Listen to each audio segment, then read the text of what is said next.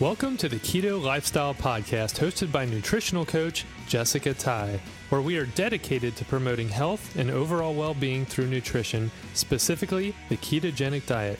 We will provide you with all the latest science in nutrition, interviews with experts in the health and wellness field, and answer all your burning questions so you can find optimal health.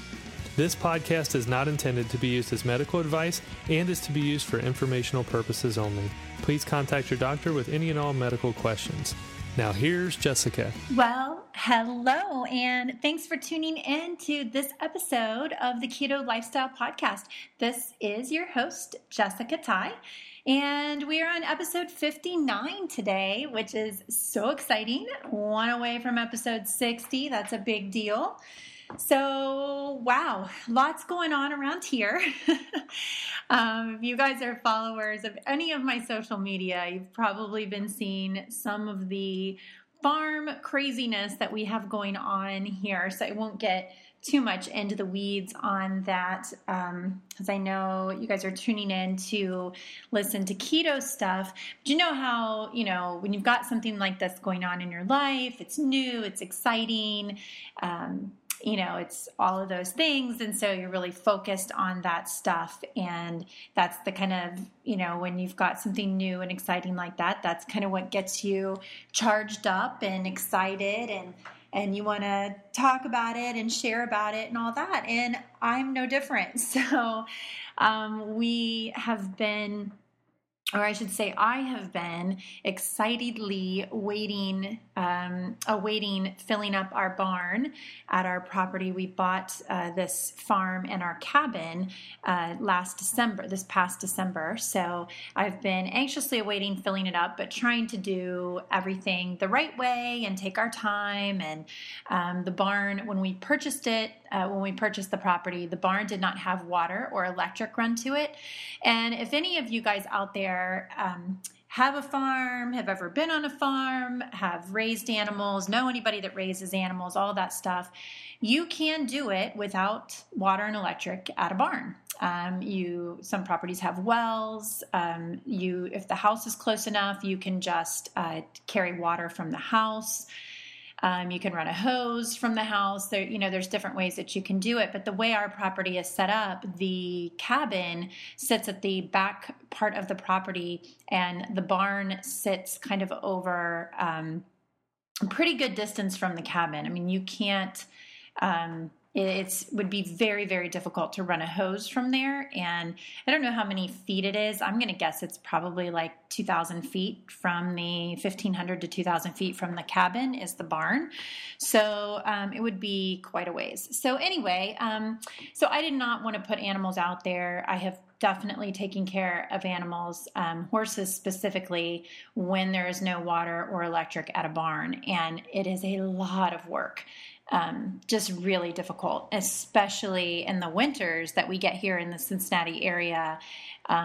It's just miserable if you are trying to tote water several times a day because water freezes and you have to, go get fresh water all the time. And then if you don't have electric, you can't have heated water buckets, and so the water is just constantly freezing, and it just gets to be quite a nightmare. Now, we do have a natural spring on the property, so we have a really nice spring-fed well that is out in the pastures, the main pasture area, but we just took down all the fencing, and we're going to redo that in the spring.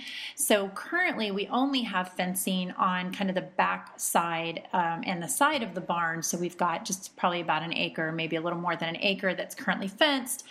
So we are just sticking to the smaller animals for right now, bringing my horse home in the spring, hopefully, when we get the nice fencing out and can do all that. But we brought home a new member of our family this past weekend, and it was completely not planned. We found out about this little guy and just were so excited to go out and see him. And we had been, my daughters really wanted a pony. And so we were talking about getting them a pony and thinking, well, we definitely have enough acreage. We've got very good grass and pasture areas. So we thought we definitely have enough acreage. We could bring a pony home. And, if the right one came along, maybe we would do that. And we ended up finding out about this little mini mule. So it's basically a pony-sized mule. He's really small and just super cute. I've never had a mule before. I've heard they're very smart, very good temperaments. I've known people with them, but and had never even given any thought to a mini mule, or even, I guess if I thought about it, I knew they existed, but had never seen one or heard of one. And so we went out and took a look at this guy, and he is just so sweet and just a great little guy. So we went ahead and picked him up over the weekend. He was delivered on Sunday, and my daughter has named him Brownie. So, and the name fits him. He is super cute, super sweet guy, and she is just loving it. So pretty excited to have him at the farm now. So we've turned him out with the goats and sheep, and I'll tell you what, he actually is kind of mean to them, and I've had to separate them the last couple of days. I've just got them in adjoining paddocks. So I'm going to, just kind of see how it goes. And hopefully he warms up to them. I'm not so sure that he's ever been exposed to those little animals before. And, it's not uncommon, I've heard, for mules and donkeys specifically to be very intimidated by goats and sheep. And so they will kind of mount an attack as like a defense mechanism before the little things can get them. So it's been kind of interesting to watch, but so we're hoping that they kind of come around and become friends. And then our final animal that we are adding to our farm, we are actually getting tomorrow morning, and I cannot wait. I'm so excited. She is a mini cow, and she is about 2 weeks old, and so she has to be bottle fed. And so we are going to pick her up tomorrow morning, and I'm sure you will hear much more about her in the future and see pictures on my Instagram and whatnot. More of that type of stuff I will be putting on. I recently started another Instagram page so that I can keep kind of the two worlds a little bit separate. And that is my Instagram page for that is Branch Hill Farm. So it's at Branch Hill Farm. It's BranchHillFarm. So if you are interested in following that and you want to see kind of more of that side of our life and our little farm, you are welcome to follow me on Instagram for that page. And that's where I'll be posting most of like our little animal shenanigans and what we have going on at the farm on a daily basis. So we do not live at the farm, but we go over there every morning and every evening. And then we spend most weekends there. So our cabin, like I said, is located there, our vacation rental cabin. And it is rented out most of the time. So, but whenever it's not, we block it and we go and we'll try to spend weekends out there. Or a lot of times people check out on Sunday mornings, and then we will go and spend all day Sunday out there and do Sunday dinners and stuff like that. So we just love being out there so much. And we would totally move out there, except it's in a different school district than what our kids are in. And since we have 2 high schoolers, they would just absolutely, it would be, life crushing for them if we moved them out of their high school environment and they're away from their friends. So I understand that. I get that. So we're trying to be sensitive to that, but we will see what the future holds. I think the junior and maybe the freshmen are safe staying in their current school, but we are considering a move for the other little ones, and so we'll see how that kind of goes. But it's just so nice to get the kids back to the simpler things and to kind of the farm life, and it all feeds into the whole lifestyle that we believe in. It's not just about nutrition, but it's an entire lifestyle. It's an activities for your everyday. It's kind of getting back to some of the simpler things and just trying to get back to our roots and living life the way we were intended to, and just, getting the kids outside and exposing them to those things. So our little cow, I will go pick her up in the morning. She is small enough. She weighs about 30 pounds that she will just go into a large dog crate to be brought home. So her name is Daisy May. So little Daisy May. So Daisy comes home in the morning, and I will be bottle feeding her. She has to have a bottle every morning and every night.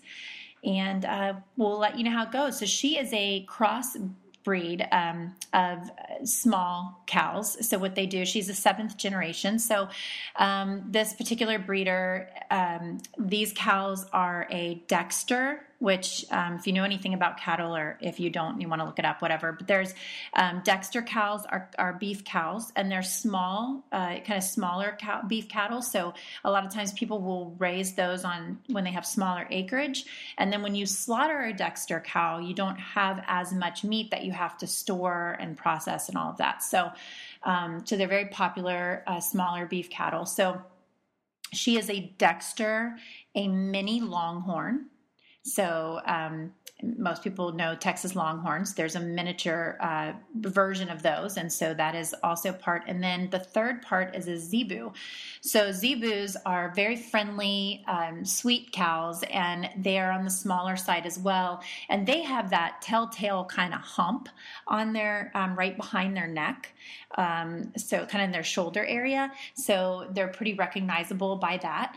And so that is what she is. So she's a cross of a Zebu, a mini Texas Longhorn, and a Dexter cow. So she will get somewhere between probably 150 and 200 pounds. So she won't be much different in size than our Great Pyrenees, which will be interesting when they're both full grown. So we'll see who gets bigger. I think she's going to get bigger, and since she's the 7th generation, we don't really know if she will get, how close to her mom's size she's actually going to get, or if she'll stay quite a bit smaller, as they typically, kind of get smaller and smaller as you continue to breed them. So anyway, so that's her, and I will get some pictures out there of her tomorrow. She's just a really super cute little girl.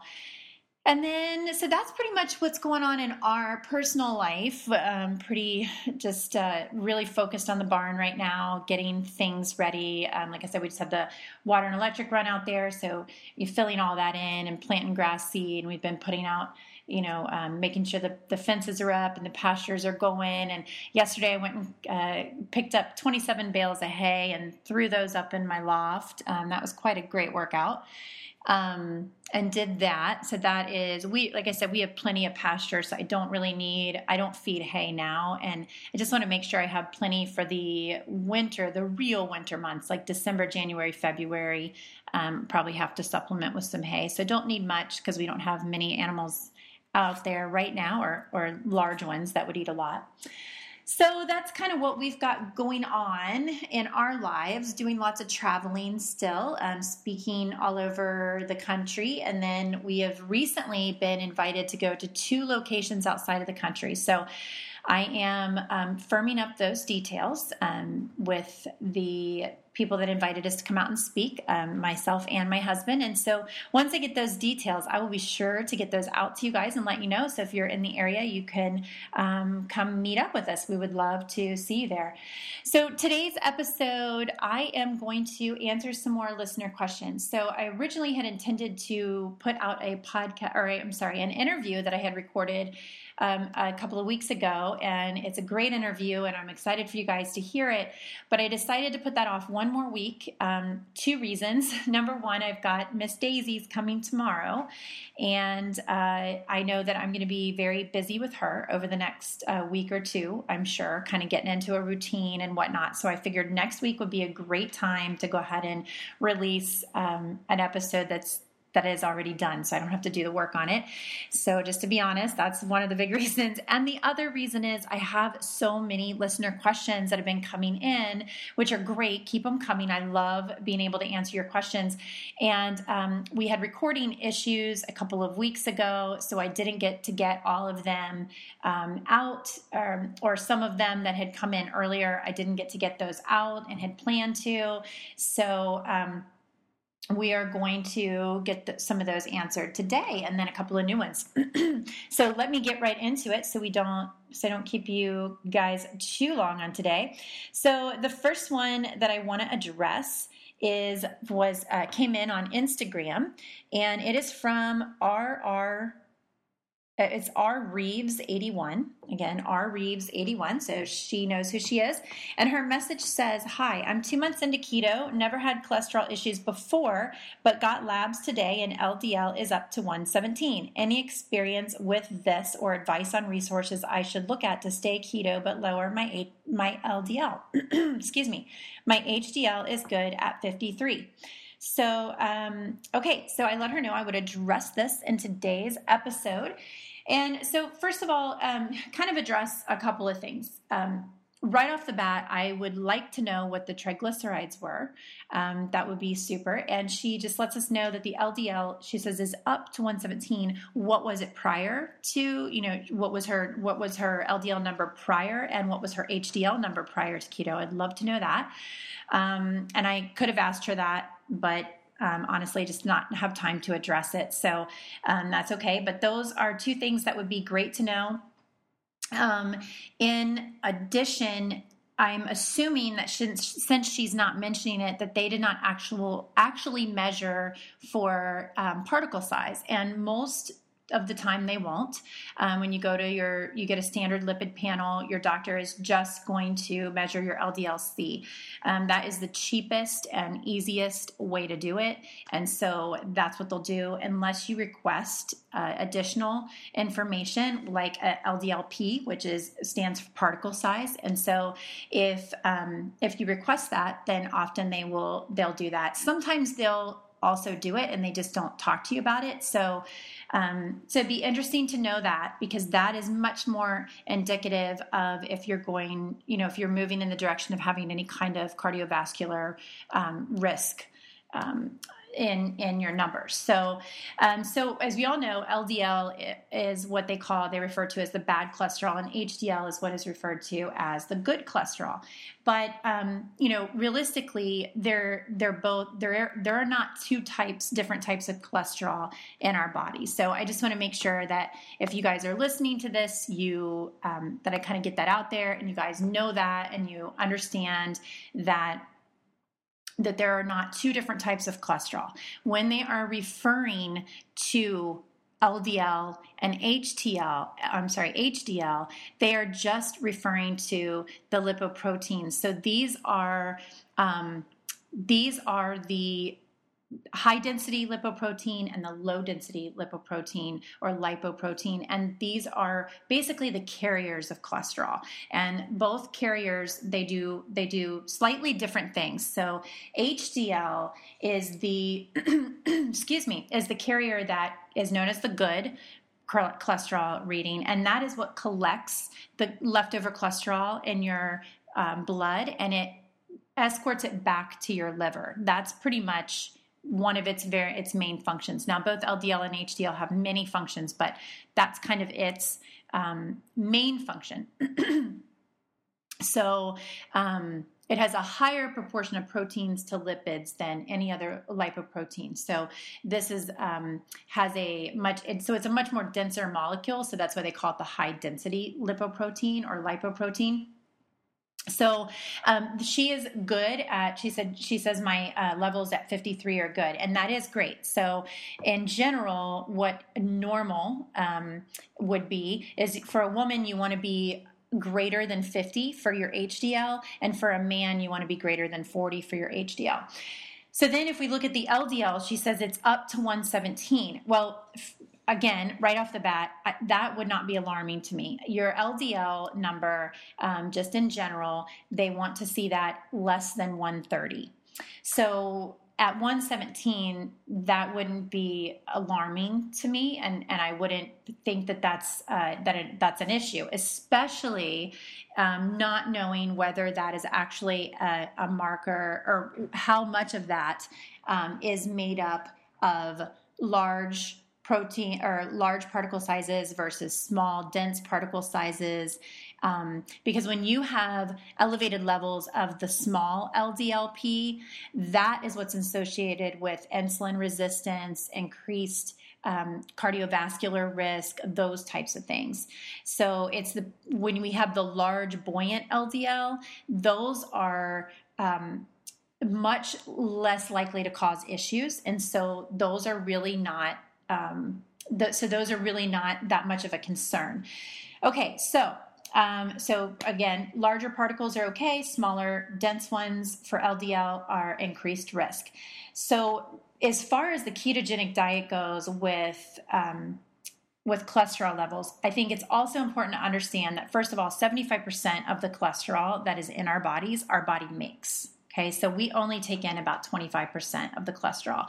And if you're eating a ketogenic diet that is full of good, healthy fats, then I would definitely not be concerned about that. And I would suspect that your levels are moving in a good direction as far as particle size is concerned. And that's really what we need to be most concerned with, or what we need to be watching for the most, is your particle size. So I think that, not I think, but I know that there have been many studies that have been done out there in regards to, and some meta-analysis some large meta-analysis that have been done in regards to the ketogenic diet and cholesterol.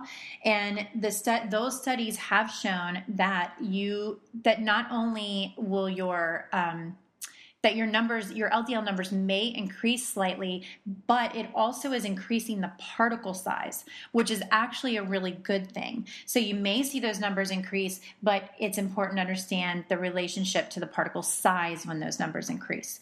So anyway, so she might want to look into that and kind of make sure that is that the particle sizes are increasing. So I would definitely go back to the doctor and ask for those. I would also be more concerned with what my triglycerides look like. So she didn't mention what her triglycerides were prior and what they are now, but on a ketogenic diet, those pretty much 9 times out of 10 are going to start dropping significantly. And that's super important. So your triglycerides need to be under 150. And so, definitely, I would compare that to what your numbers were last time. I'd be much more interested in my triglyceride levels.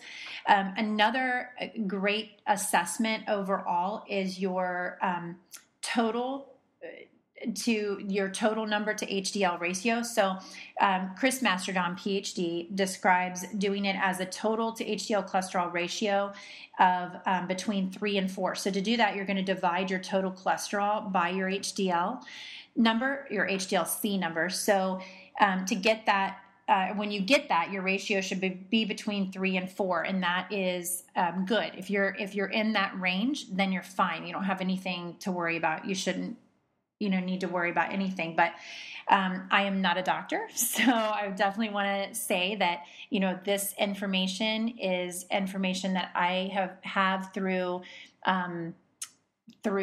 experience, through my training as a nutritional therapy practitioner, and through doing research like anyone else would do in regards to this. There are many people that are much more expert in this field or in this area than I am, for sure.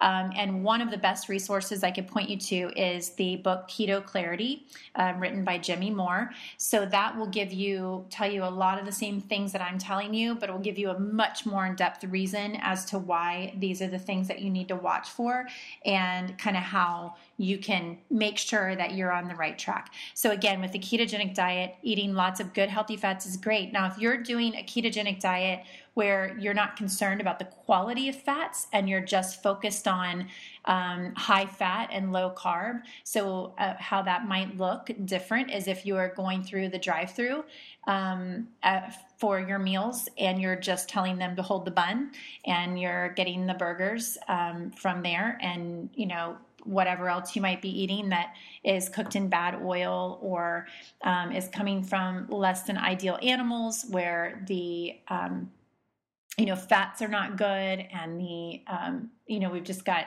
the bad makeup of that meat. Then, I would think, well, that may not be the most healthful diet, and specifically maybe not the most healthful ketogenic diet. So looking at that type of thing would be important as well. So making sure that you really are eating the good, healthy, saturated fats in your diet. So the coconut oil and grass-fed tallow and lard, grass-fed butters, those types of things. That's important. Olive oil, avocado oil, that type of stuff. Let's see. Was there anything else I wanted to say on that? I think that's pretty much it. So hopefully that will help kind of point you in the right direction. And again, I would definitely recommend getting Jimmy's book and reading that, and that'll help you understand a little bit more. Okay, thank you for that question. Okay, and then I've got another one that came in from Victoria, and this again was on Instagram, and she says, "Hi, I'm Victoria. I've been following the ketogenic diet since last November, and I've had great success with PCOS. I love the diet and don't want to change it at all, but as of recent, I've been experiencing symptoms of hair loss. I'm 19 years old, and it is concerning me, but am at a loss of what to do. I keep my protein around 55 to 60 grams per day and just got test results that showed low levels of magnesium, vitamin B6, and vitamin D. Is there anything specific that could possibly help?" So yes, thank you, Victoria, for that question. I really appreciate it. So let's see. So where to start? Okay, so let's start with the protein intake. So hair loss is quite often, it's associated with lots of things, okay? And PCOS can also come with hair loss. Vitamin deficiencies can cause hair loss. There's lots of things, but one of the things that I definitely see affecting women specifically is lower than optimal protein intake, creating issues, and that creates hair loss.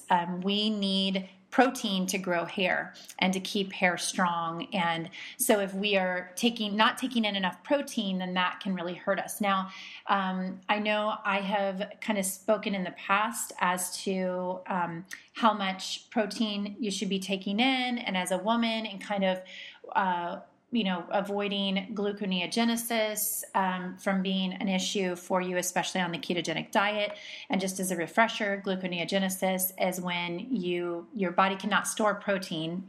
Nobody's body can. So whatever you are not able to use at that time, your body turns to glucose, and then that's how it stores any leftover protein.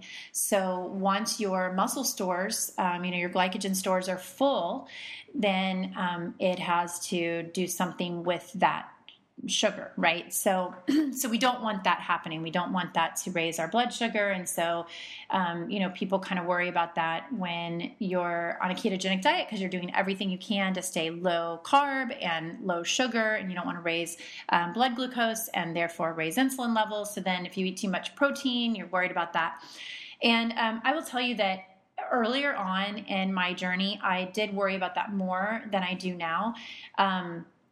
There is some debate, as for sure, in the ketogenic community as to how much protein is too much protein. There, for every study that's cited from somebody about how you just can't eat too much protein, there's going to be a study that someone else can cite saying that you absolutely can't eat too much protein and you can wreck everything by doing this. And so it's, I think the jury is still out, and, I have not personally done any of those studies, and, can only go by personal experience with clients, and, just kind of my own health-based knowledge and nutrition knowledge. So I'm kind of a little bit up in the air on that as well, to be honest. So kind of the general, kind of way of thinking, I guess, that seems to be an optimal amount of protein intake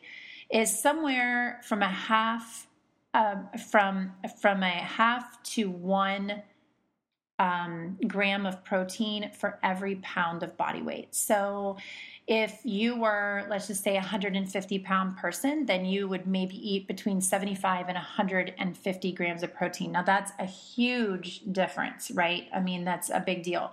So Victoria says that she's eating 55 to 60 or 55 to 60 grams of protein per day. I don't know how much Victoria weighs, but I am thinking that is probably going to be too low. I have in the past recommended not going more than 20 to 25 grams of protein per sitting for a woman per meal, because that seems to be about the amount that our body can use at any given time.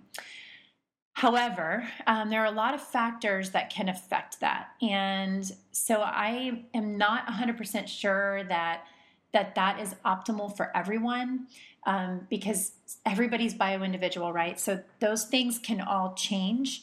And while that may be the right recommendation for many women and maybe the majority of women, there might be women that is not good for, and that has additional healing that needs to be done, maybe, or maybe they're more active and so they're needing more protein, or maybe their body just needs it for whatever reason. They need more protein. Protein is the building blocks of so many things in our body, cells and also hormones, it's a huge deal, especially for women, and especially with Victoria, who had mentioned that she is doing so much better, that her PCOS is, I don't know if she said it was cured or she said great success, she says, with PCOS. So she definitely has some, serious hormonal imbalances have been going on. So her body may just need more protein right now for a variety of different reasons. So given the kind of that background, Victoria, what I would do if I was you is I would definitely up my protein intake. That would be the very first thing I would do to start trying to see if that helps with the hair loss. And I wouldn't get too concerned about worrying about the gluconeogenesis and all of that right now. And I don't know if you do any blood testing, but you could, if you're concerned, if you want to up your protein level and then test after a couple of hours after that meal or an hour after that meal, see if your test before you start doing that as well. So test on your normal day of eating 55 to, I think you said 60 or 65 grams per day. Test your blood glucose throughout that day and see what your levels are if you don't test right now and you're not sure. Then up your protein, and I would up it by 10, 20, 30 grams a day, so maybe 10 grams per meal or a little bit more than that. And then test again your blood glucose and see how that looks. So that would kind of let you know if you're having a big sugar impact from doing that, a big glucose impact. So that would be a good way for you to kind of start doing that. In addition, you had stated that you are having issues with magnesium, with B6, and with vitamin D. So those are also going to be found in animal products as well as the protein. Those are quite often present with protein. So that could also be something that would be helpful for getting some of those levels up. Another thing that could be going on as well is that perhaps you are eating enough protein for your body, but you are not breaking it down well. So I have talked extensively in past episodes about digestion and how important our digestion is. So, and several things, but the two things that really jump out to me are the B6 and the magnesium. If you don't have good digestion, you will not have either one of those nutrients. in the proper levels. And if those nutrients are not in the proper levels, you probably will not be able to have good digestion because you need both of those nutrients. So it's kind of it's a, like a vicious circle, right? Like which is it, the cart or the horse, which is first. So getting your digestion, making sure your digestion's on track is also super, super important. In the meantime, while you're working on that and seeing if your digestion is right, and I would definitely recommend working with someone, whether that's a nutritionist, nutritional therapy practitioner, a functional medicine doctor, someone that can help you make sure that your nutrition is on point and can help you to recognize if it is not working properly. And basically, if it's not working properly, it's not that difficult to figure out because you should not have any of the things associated that people think are like normal, because just because it's, normal doesn't mean it's optimal. But gas, bloating, flatulence, burping, any type of overly full feeling when you eat, any kind of transit time issues, so either constipation or diarrhea. If you can look at the Bristol stool chart, if you are not having good, your poop doesn't look good when you go, then, refer to the Bristol stool chart. You can Google that and pull it up, and that can help you. Any of those things, if you get indigestion or heartburn, any of it at any time, then your digestion is not optimal. So there can be many, many reasons for that. A lot of us have a difficult time getting into a parasympathetic state when really any time, but it's super important that we're in that parasympathetic state when we are eating. So that's our rest and digest. And it's super important for our digestion that we're able to be in that state. So if we are having a difficult time doing that, or we're eating on the run, or we're super stressed out all the time, then that alone can wreck our digestion.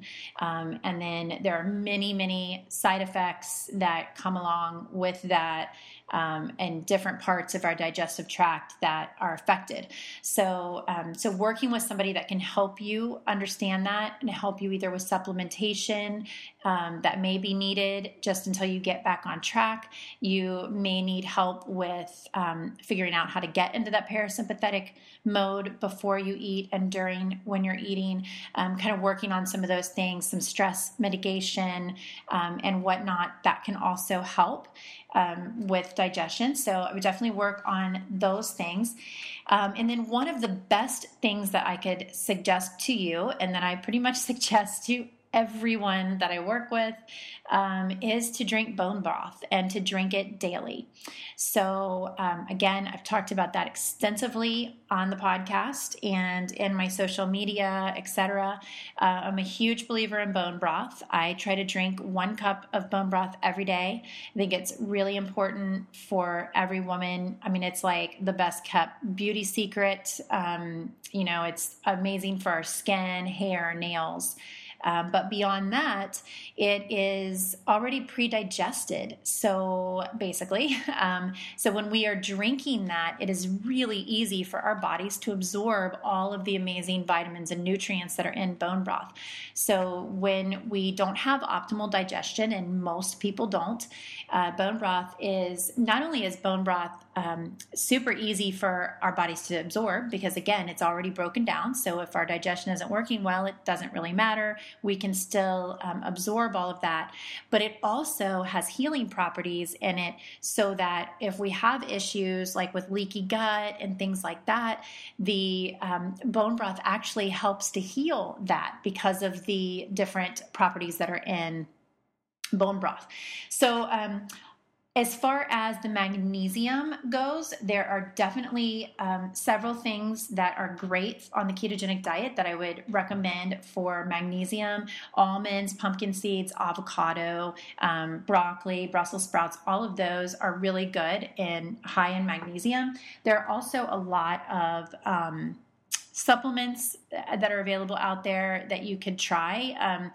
different forms of magnesium can help different people. And I've talked about that as well extensively in a couple of different podcasts, probably several of the podcasts that I've done on here. So you can kind of go back and re-listen to those, but I will give you a few here. But also magnesium is really important in balancing vitamin D in our blood as well. And that's another thing that she has mentioned that she is deficient in is vitamin D. So there are so many there's so much I could say about this, but so PCOS is also associated with insulin issues and metabolic issues. So let's see, how do I word this? So magnesium helps us to improve our insulin sensitivity, first of all. So that's super helpful. So like type 2 diabetes typically is associated also with magnesium deficiencies. So helping to get, so I guess what I'm saying is all of this makes sense to me, that she's been dealing with PCOS and she's got the B6, the magnesium, and vitamin D. These are all associated with hormones. These are all associated with insulin control. These are all connected together. There's lots of different reasons that all of these things would be together. So I think that first and foremost, just saying that the ketogenic diet is, I think, going to be very helpful for you to continue to stay on. And being deficient in any of these things definitely is not going to be hurt. It's actually just, you're going to be helped by staying on the ketogenic diet for sure. So just kind of want to make sure I get that in there. Magnesium. So magnesium is very connected to D and vitamin K. So I'm not sure if you got your K levels, but if you do not have vitamin D levels, if you have high vitamin D, if you're taking high vitamin D, or you, because you have low vitamin D levels, I'm assuming that maybe your doctor then prescribed you, at least this is what mine did when I went in and I was low on vitamin D. She prescribed me a vitamin D supplement to take. It was a very high dose of vitamin D. And so I took that thinking that that was the right thing to do. But we have to keep in mind that all of our vitamins and minerals have a counterbalance to each other, right? Like they all work in conjunction together. So when we have high levels of vitamin D, then typically we can become very deficient in vitamin K. When that happens, then that is connected to magnesium stores being lowered, because our body just is trying to, again, it's a counterbalance, right? So it's trying to take from this area to give back to this area, and then this nutrient's out of whack, so then it needs to, then it tries to correct it by doing this, and so it gets everything kind of all wackadoodle. So if you have got low levels of vitamin D and you are taking a vitamin D supplement, then I would definitely recommend also taking a K. So you need a vitamin D and a vitamin K supplement. Often they're housed together, and I would definitely look for a very good bioavailable form of vitamin D and vitamin K. And then definitely supplementing with magnesium would be great. Pretty much most everyone, and I don't know how deficient you are specifically, but most Americans are magnesium deficient, myself included. And so taking a supplement is really the easiest way that you can get magnesium effectively, because most of our food is just low in magnesium.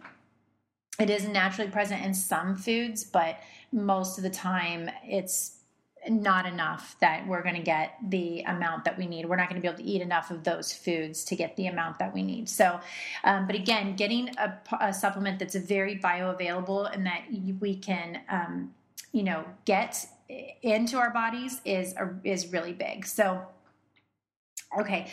In general, magnesium that's in a citrate, a chelate, or a chloride formula or form is typically better absorbed than like the oxide and the sulfate forms. And you can do the oxide and the sulfate forms are okay, like to do as like an Epsom salt bath or something, but not as taking internally. You really need to concentrate on the chelate, the citrate, and the chloride forms of those. So you can do a magnesium chelate. So those are super absorbable, and those are what's found in foods naturally. But again, and interestingly enough, like I said, those are bound to amino acids. So those are proteins. So that, but again, if your digestion is not great and you're not digesting those proteins, then you're not going to be able to get that magnesium from those amino acids. So the next version would be a magnesium citrate. So that is what's combined with a citric acid. So the issue with the magnesium citrate that you need to kind of watch for is that those can have a laxative effect if you're taking it in a very high dose. So that can help with improving your digestion and if you have like constipation or something. So that might be a route you want to go if that is something that you're struggling with or think maybe that would help. You can do a magnesium glycinate. That is also highly absorbable. And if you have a magnesium deficiency, I usually recommend taking the magnesium glycinate. I think that's a really good version of it. And it really almost never does that create this kind of laxative effect in most people. So you're probably pretty safe doing the magnesium glycinate. There's also magnesium orotate. So those have... those are kind of known as being like heart beneficial. It's the... I said the orotic acid. Anyway, that's also a good form. It's pretty highly absorbable, and that should do you well. Again, don't typically have a laxative effect with that, so that should probably be good. Okay, so I think I covered those forms. I didn't write down very good notes for that for some reason. Okay, so magnesium, those are good. And I think I already went over the different foods that you can get those in, which interestingly enough, a lot of those same foods are going to be good for vitamin D and also good for vitamin 6. So with vitamin D, of course, getting out in the sun is going to be your very best way to make vitamin D. That is the best way for your body to get it. Trying to get out in the sun 20 to 30 minutes a day, exposing as much of your skin as possible is going to be the most optimal for you. So if you can do that, that's great, because then you don't have to worry about, am I supplementing enough vitamin K with my vitamin D and like all this kind of stuff, because supplementing with vitamin D can be a little bit tricky because it can throw things off. Foods that you can find vitamin D in are like salmon, oysters, pork, beef liver, eggs, raw full fat dairy, and then like mushrooms, like shiitake mushrooms are high in vitamin D, that type of thing. So those are really great ways to get D. And then vitamin B6.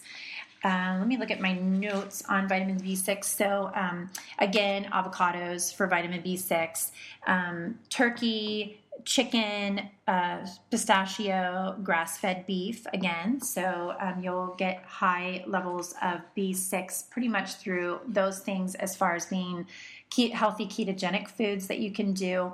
So vitamin B6 deficiencies causes all kinds of issues that are hormonal related, which again with the PCOS kind of goes hand in hand, including like PMS symptoms and things like that. So again, with the PCOS, I'm not sure if you actually, PCOS is such a broad term now, and is so many doctors use that when there's not actually cysts present. And it's more of like they just a collection of really, really, really severe PMS symptoms. You can now have a diagnosis of PCOS. So I'm not sure if those were some of the things that are going on, but I would suspect that B6 deficiency, if you are very low in B6, those are going to improve a lot when you get your B6 up there, because some of the biggest issues that you notice with B6 deficiencies are the PMS symptoms and things like that. You'll also notice irritability and mood swings. You know, you can have depression, anxiety, that kind of thing. Migraine headaches. A lot of women that have B6 deficiencies will get migraine headaches, really severe cramping, muscle pain, that type of thing, back pain. So those can all be associated with PCOS. And you can just have, not just, I don't mean to say it like that, but you can have a B6 deficiency that can be causing those things to be happening. So you can take a B complex vitamin to help you with that, to help kind of get that B6 up there right away, so that you don't have to kind of keep dealing with this. But keep in mind, so B6 is a water-soluble vitamin, and what that means is when you have any water-soluble vitamin, you can't store any leftover of that vitamin. So B6, for instance, if you take B6, you have to take it every day, and when you're trying to get foods with B6, you have to eat those foods every day because you don't store it. So you have daily requirements of B6, and so you will essentially urinate out any B6 that your body doesn't use for that day. So it's also good to know that when you're testing that, are you really chronically B6 deficient, or were you just B6 deficient then? Or, so I would look at that as well, but making sure that you're taking a very good supplement. If you are taking a supplement, making sure that and I take a B complex supplement every day. I don't think it's a bad idea for any woman. And I have noticed significant improvements for myself and my health, my mental well-being, my, PMS symptoms, everything, with taking a vitamin B6 supplement. So if you do that, definitely take something that's, again, very bioavailable, very high quality supplement. I use Biotics research supplements with my clients. Typically, there are a handful of really good supplement companies out there that I would recommend that you could look into. So Apex, Designs for Health, Biotics. There's several good ones, but again, working with a practitioner that can help you get those good quality supplements is probably a really good idea. And yes, we mentioned the food sources. So hopefully that helps you, Victoria. And I hope that kind of helps you get those levels up there and focus on that. And again, first step, maybe the easiest thing you can do, cheapest thing you could do is start making that bone broth. So real quick, I'll run through my bone broth recipe for you, and I will put this in the show notes.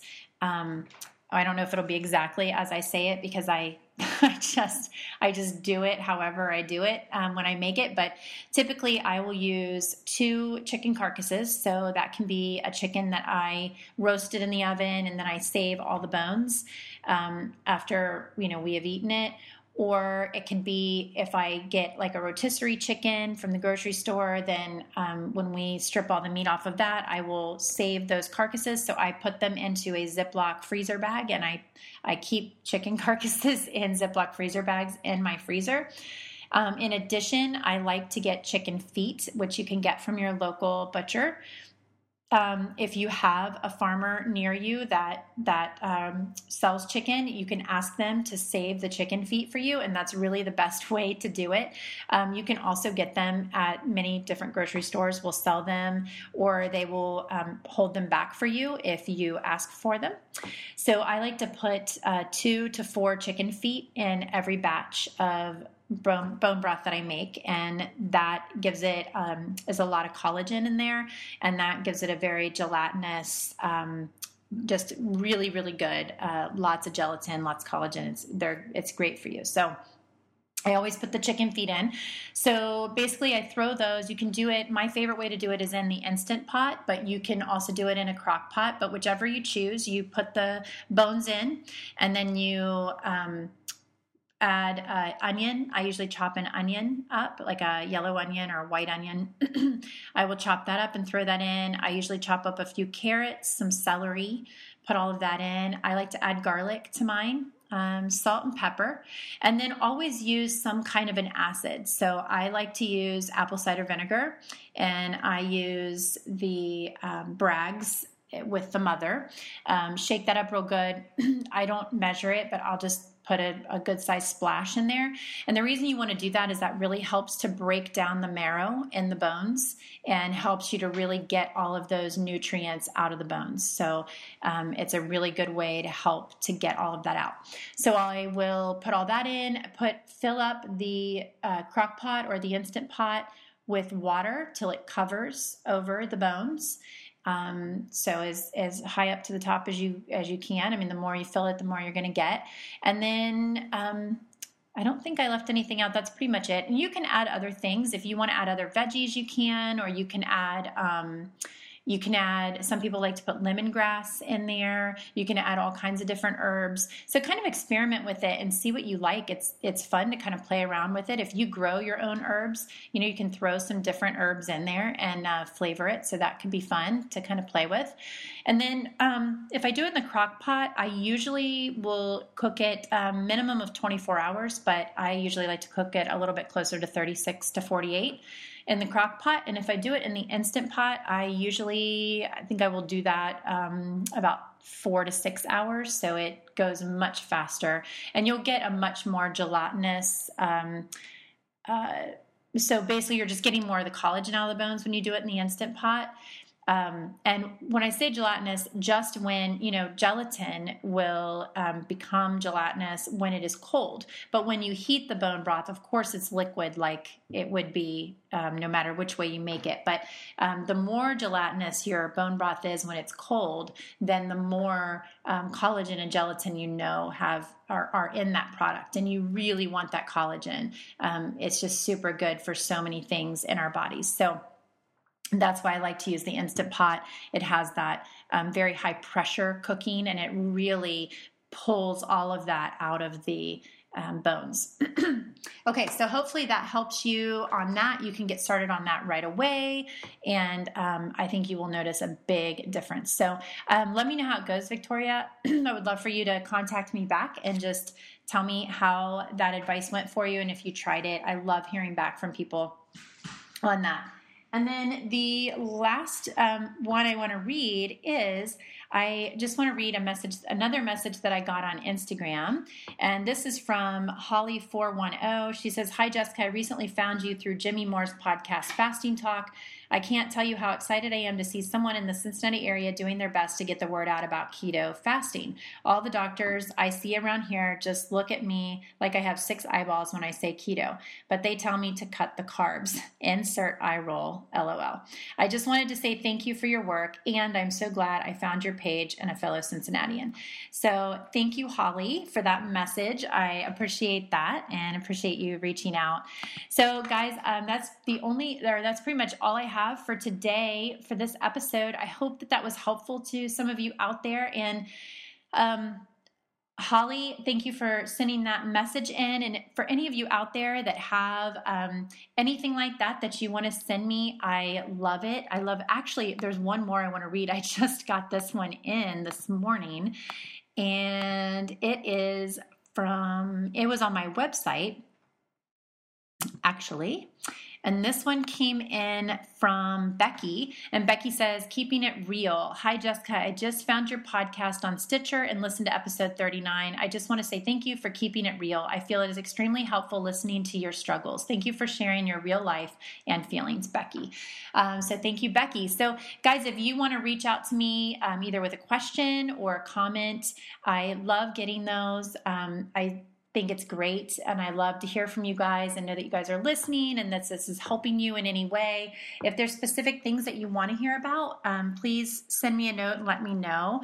I do get a lot of notes from you all that say things like you like to hear about what's going on in my life and all those types of things, and I really do appreciate those. And so as long as you guys still want to hear that stuff, I will keep you up to date with that. And again, you can follow my new Instagram page I still have that Keto Blonde is still out there and active, but I also have added Branch Hill Farm, and that again will be more on a personal level and more of like the stuff going on at our farm and whatnot. So if you'd like to follow that page, you can kind of get a little bit more of the personal stuff.